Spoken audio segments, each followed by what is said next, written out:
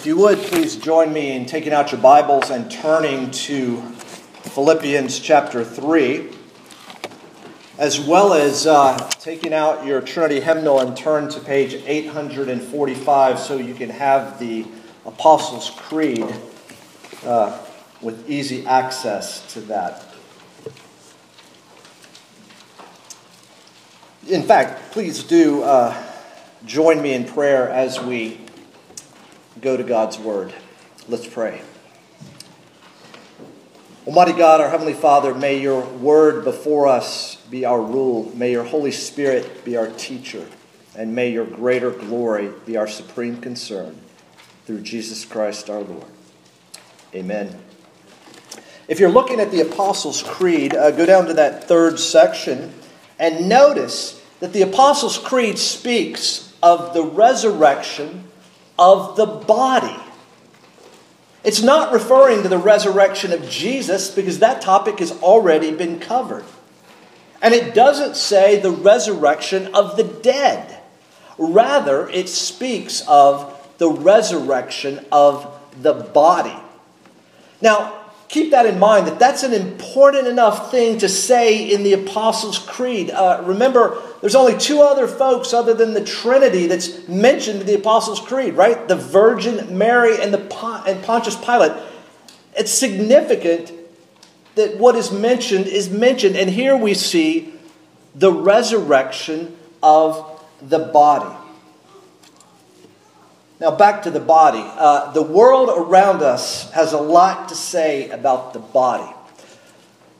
You know, on my drive here, I passed by LA Fitness, right? LA Fitness. And some of you have seen Planet Fitness. And there are a number of CrossFit gyms all around our area. And yet there's a local, non-franchised fitness center that's got a great name. Better Bodies. Better Bodies. What a great name for a fitness center, because that's what they're looking to help you achieve, right? In fact, on their website of Better Bodies, it says this: welcome. We have everything you need to become a healthier, happier, and better you. Our wide variety of fun and fitness makes it easy for you to find exactly what you need to accomplish your goals, whether they be increasing your heart-healthy cardio weekly, weight loss, building muscle, or just simply to have more fun. That's Better Bodies. That's why they exist. Well, the world around us has a lot to say about the body, but as we will see, so does the Bible. So does the Bible. We're here at week 13 in our series, Christian, What Do You Believe? An exposition of the Apostles' Creed. Now remember, this Apostles' Creed is subordinate to and under the authority of the Scriptures. But yet, it's an important for us because it helps us summarize and organize the teachings of Scripture. In fact, our finite minds are limited. And so the Apostles' Creed is a great help to bring together the basics, the fundamentals of the Christian faith. It summarizes the teaching of the apostles. By no means does it exhaust it. And as we've been saying, when we say I believe, we don't mean faith in faith, but faith rather in the faith that was once delivered for the saints. We've been seeing these weeks that having this creed as a part of our worship service helps us in it. It promotes personal humility because we are just joining a crowd of witnesses before us and witnesses that will come after us. It puts us down to size. It helps us to commend the faith, to promote the faith, but also to defend the faith. And as we say, I believe, in concert, in unison, it helps to promote church unity. It serves to strengthen our faith. Because we need to be reminded of what we know, what we believe. There are many things that you and I don't know, but there are some things that we know for sure, without a doubt. things that both anchor and power our lives. And the topic of the resurrection of the body is no exception. As we will see, it will both anchor and power our lives. We've seen in the Apostles' Creed that it sets forth the doctrine of the Trinity, God the Father, God the Son, and God the Holy Spirit. It sets forth the basic economy of redemption and the historical facts of the life, death, and resurrection of Jesus. We see now in this third section that starts off, I believe in the Holy Spirit, that it moves from salvation accomplished to the application of that work by the Holy Spirit. This third section, of which the resurrection of the body is a part, is a job description of the Holy Spirit, the powerful but quiet working of the Holy Spirit. Because you see, the Holy Spirit brings about the new community, the church, the new relationship, forgiveness of sins, the new existence, the resurrection of the body, the new destiny, everlasting life. We see the community of the Spirit, the work of the Spirit, and we're getting now into the hope of the Spirit. A few weeks ago, we looked at the church being both the Holy Catholic Church and the communion of saints. Last week, we looked at the forgiveness of sins. Today, it's the resurrection of the body. And next week will be everlasting life in the new heavens and earth. Well, we won't be able to say everything about the resurrection of the body, but we will say something. Join with me now as I read Philippians 3, beginning in verse 7 through chapter 4, verse 1. The Apostle Paul is speaking. But whatever gain I had, I counted as loss for the sake of Christ. Indeed, I count everything as loss because of the surpassing worth of knowing Christ Jesus my Lord. For his sake I have suffered the loss of all things and count them as rubbish, in order that I may gain Christ and be found in him, not having a righteousness of my own that comes from the law, but that which comes through faith in Christ, the righteousness from God that depends on faith, that I may know him and the power of his resurrection, and may share his sufferings, becoming like him in his death, that by any means possible I may attain the resurrection from the dead. Not that I have already obtained this or am already perfect, but I press on to make it my own, because Christ Jesus has made me his own.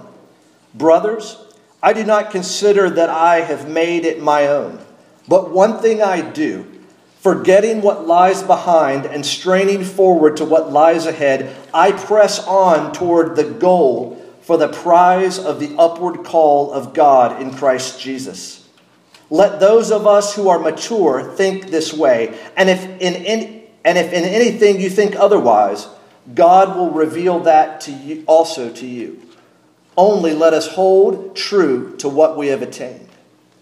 Brothers, join in imitating me and keep your eyes on those who walk according to the example you have in us. For many, of whom I have often told you and now tell you even with tears, walk as enemies of the cross of Christ. Their end is destruction. Their God is their belly, and they glory in their shame, with minds set on earthly things. But our citizenship is in heaven, and from it we await a Savior, the Lord Jesus Christ, who will transform our lowly body to be like his glorious body, by the power that enables him even to subject all things to himself. Therefore, my brothers, whom I love and long for, my joy and crown, stand firm thus in the Lord, my beloved. Well, for the next few minutes, we're going to unpack the clause, the resurrection of the body, by considering that when we affirm that these 5 words are true and what we believe, we are saying that we believe in the problem of death, the need for a new body, and the provision of a new body. Or, let's put these 3 points a bit more personally. Death is a problem for us. We need a new and better body.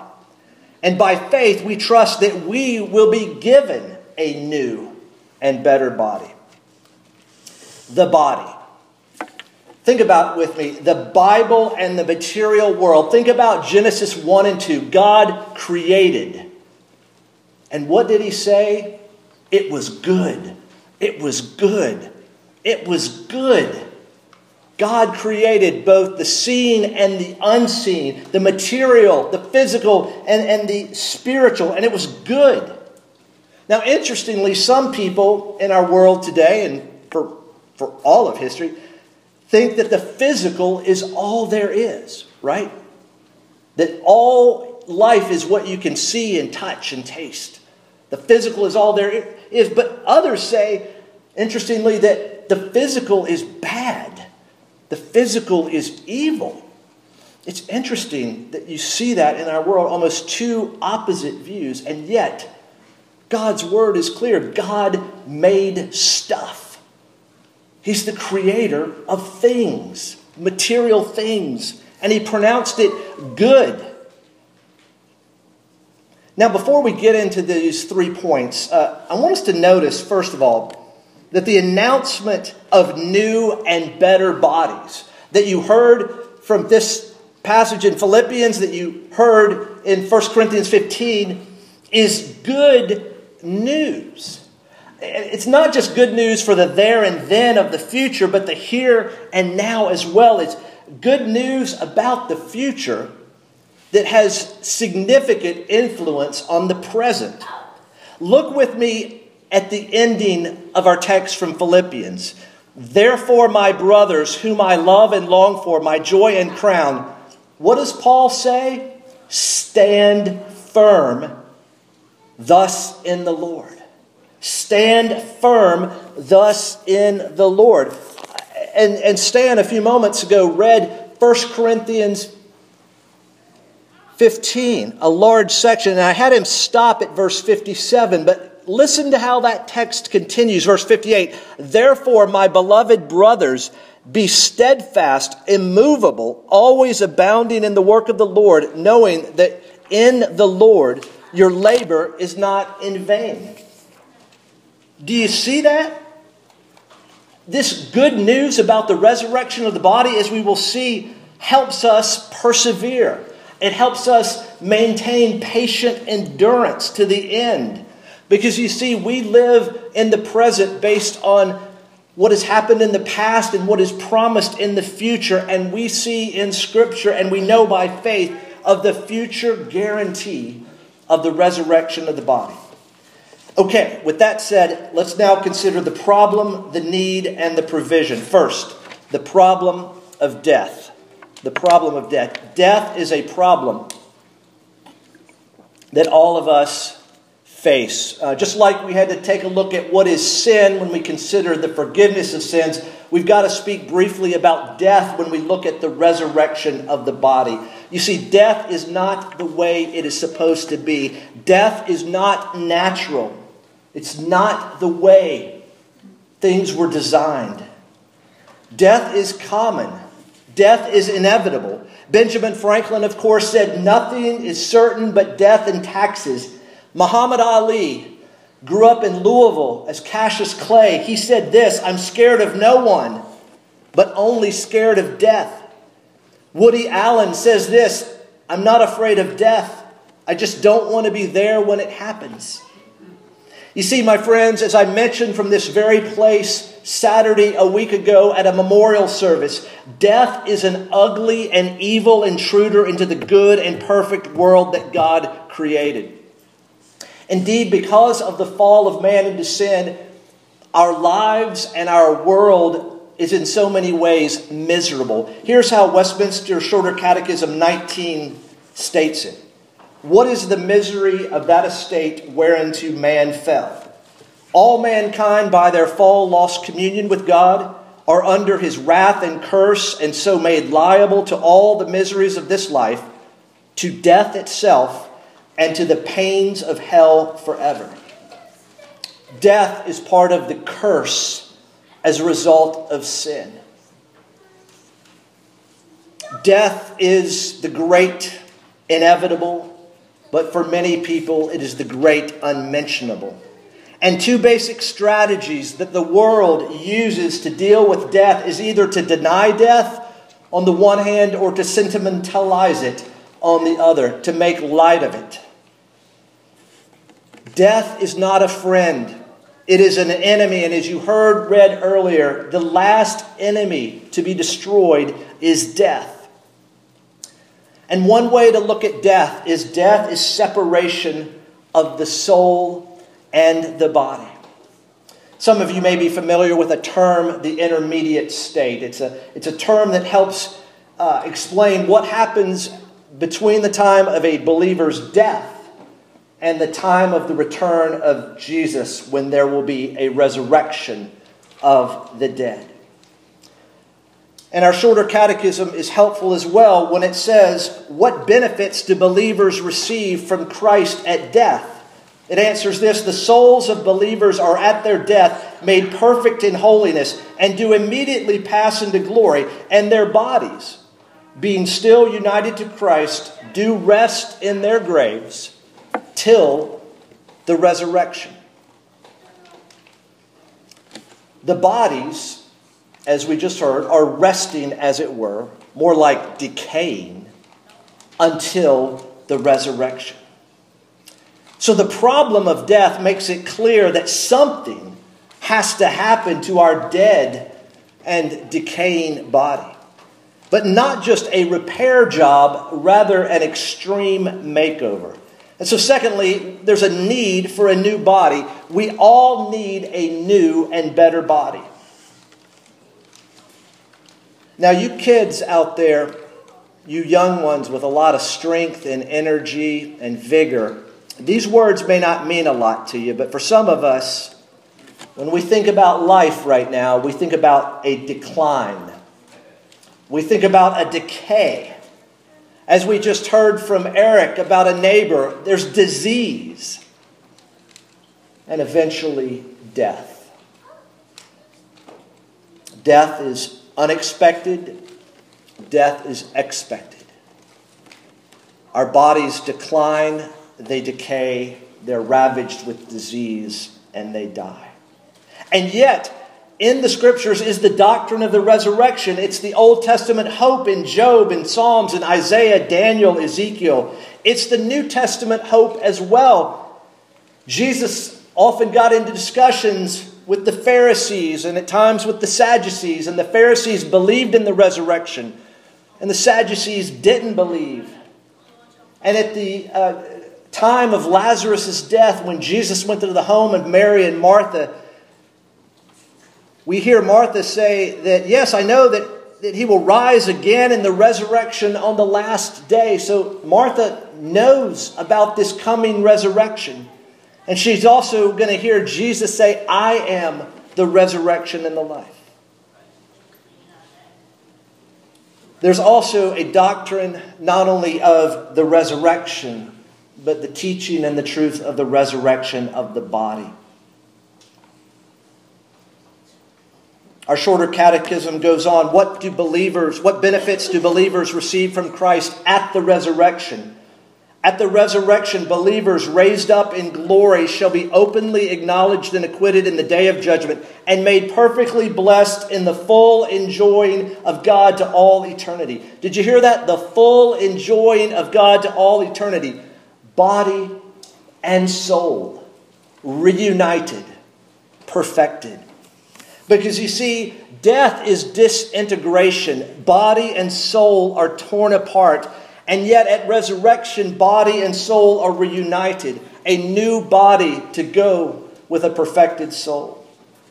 Paul writes in Romans 8:22 and 23, for we know that the whole creation has been groaning together in the pains of childbirth until now. And not only the creation, but we ourselves, who have the first fruits of the Spirit, we groan inwardly as we wait eagerly for adoption as sons, the redemption of our bodies.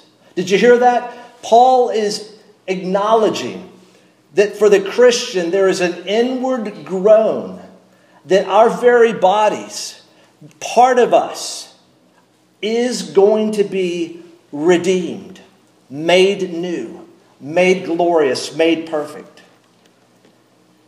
Our need for a new body has been met. And so we have the provision of a new body. In other words, we will be given a new and better body. Look with me again at Philippians 3:21.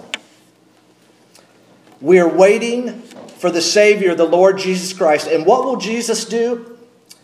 He will transform our lowly body to be like His glorious body by the power that enables Him even to subject all things to Himself. Paul says in Romans, we shall certainly be united with Him in a resurrection like His. He goes on to say, we will also be given life to our mortal bodies through His Spirit who dwells with us. And as we heard from 1 Corinthians, it's a long chapter about the resurrection of Christ, the resurrection of the dead, the resurrection of the body, and it ends with mystery and victory. In 1 Corinthians 15, we see that the resurrection body is going to be recognizably the same. There's going to be continuity between the mortal and the immortal. Jesus was eventually recognized. The risen Christ was recognized. But at first, there was evidently a profound difference. There was a discontinuity. He was not recognized. And as Paul indicates, the resurrection of our bodies is tied to the resurrection of Christ's bodies. Now I want us to look for a few moments at 1 Corinthians 15 verses 42 through 44. Because here Paul makes distinctions between the present body that we have and the new body that we will have. He uses that analogy of the difference between a seed and a plant. He'll say that our present body is perishable or corruptible, dishonorable, weak, and natural. And yet our new body will be incorruptible or imperishable, glorious, powerful, and spiritual. Let's run through these real quick. Verse 42. So it is with the resurrection of the dead. What is sown is perishable. What is raised is imperishable. Imperishable, not subject any longer to decline, to decay, and death. And we continue to read, it is sown in dishonor, it is raised in glory. The new body will be glorious. It will be weighty and heavy. A good word to describe what that body will be like is gravitas. In Matthew 13, we read this from Jesus. The righteous will shine like the sun in the kingdom of their Father. How does the world today want to shine? The beauty parlor, the cosmetics, the fitness facilities, the banks, the sports field. Earthly shine versus the coming heavenly shine. And not only is it imperishable and glorious, but powerful. It is raised in glory. It is sown in weakness. It is raised in power. All of us are declining. Our bodies grow weaker. Strength and stamina fails. Our bodies are fragile and vulnerable. And yet they will be replaced by the indestructible power of a resurrection body. In 2 Corinthians 5, the beginning of the chapter, Paul talks about, hey, if our earthly tent is destroyed, no problem. Why? Because we have a building coming from God. And finally, this new body is not only imperishable, glorious, powerful, but it's spiritual. It is sown a natural body. It is raised a spiritual body. If there is a natural body, there is also a spiritual body. Now, this can cause some confusion because spiritual here doesn't mean non-material or non-physical. Because Christ's post-resurrection body was indeed spiritual and it was indeed physical. Rather, it means that our new resurrection bodies will be dominated and animated entirely by the Holy Spirit. The Holy Spirit who indwells believers now will have His full and perfect way in our resurrection bodies. Because our new risen bodies will be obedient servants of all of God's desires and commands. Now, the Bible doesn't tell us everything we may want to know about our new bodies, but God tells us enough, and I think just enough, to keep us walking by faith in the person and work of Christ and by faith in His promises until the time when faith gives way to sight. I would think that many of you know the name Joni Eareckson Tada. When she was a teenager back in 1967, a diving accident in the Chesapeake Bay left her a paraplegic. I think she, as I've heard her speak and read what she's written, she thinks an awful lot about her resurrection body. And I would say more than any of us think about it. And in her book, In Heaven, Your Real Home, she writes this. Now remember, children, this is a woman who cannot use her legs.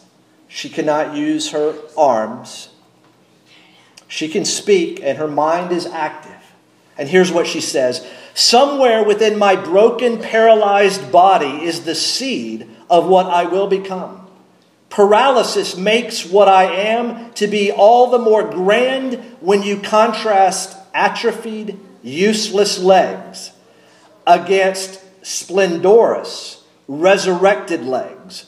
A gigantic oak tree bears no resemblance to a tiny acorn. Right now, I'm just an acorn when it comes to understanding heaven. But I can tell you, whatever my acorn shape becomes, in all its power and honor, I am ready for it. My friends, are you ready for it? To be sure, there is a contentment with the way God has made us. But are you longing for the weak, dishonorable, perishable body to be done with? Are you longing for that day ahead when Christ returns and everything is made new, including your body?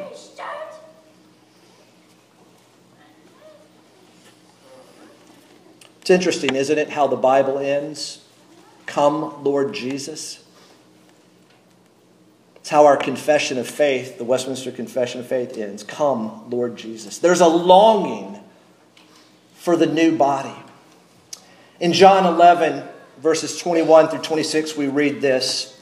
Martha said to Jesus, Lord, if you had been here, my brother would not have died.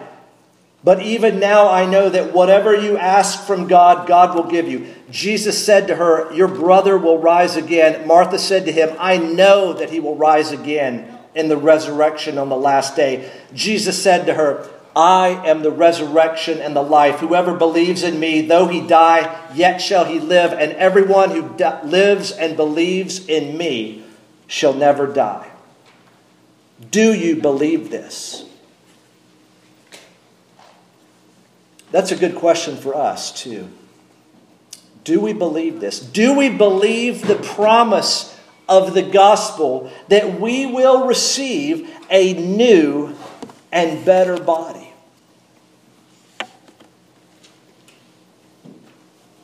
Here's Philippians 3:21 again. Our Savior, the Lord Jesus Christ, will transform our lowly body to be like His glorious body. What a promise. What a promise. It's guaranteed. The gap between the already of the promise and the not yet of the promise will be closed on the day when Jesus returns. My friends, on that day, our faith will become sight. Oh, happy day, as the old spiritual says. Oh, happy day of being in the presence, both body and soul, of Jesus with imperishable, glorious, powerful, and spiritual, better bodies. Amen. Almighty God, our Heavenly Father, we thank you for the truth of your word. And we thank you, Father, that as we saw in these two passages, that the truth of the resurrection of our body, the truth that we will be given new and better bodies, no longer subject to disease and decay and death, the truth of that helps us to stand firm, to be steadfast, immovable. Oh, Father, would you drive the glorious truth of this doctrine so deeply into our hearts that we would long for the day when our weak and frail bodies become strong and indestructible. Until then, Father, help us to continue to deny ourselves, to take up our cross and follow Jesus, who went to the cross and the tomb for us, and yet has been raised from the dead. We give you thanks and praise in his name. Amen. Christ Jesus has indeed risen. He is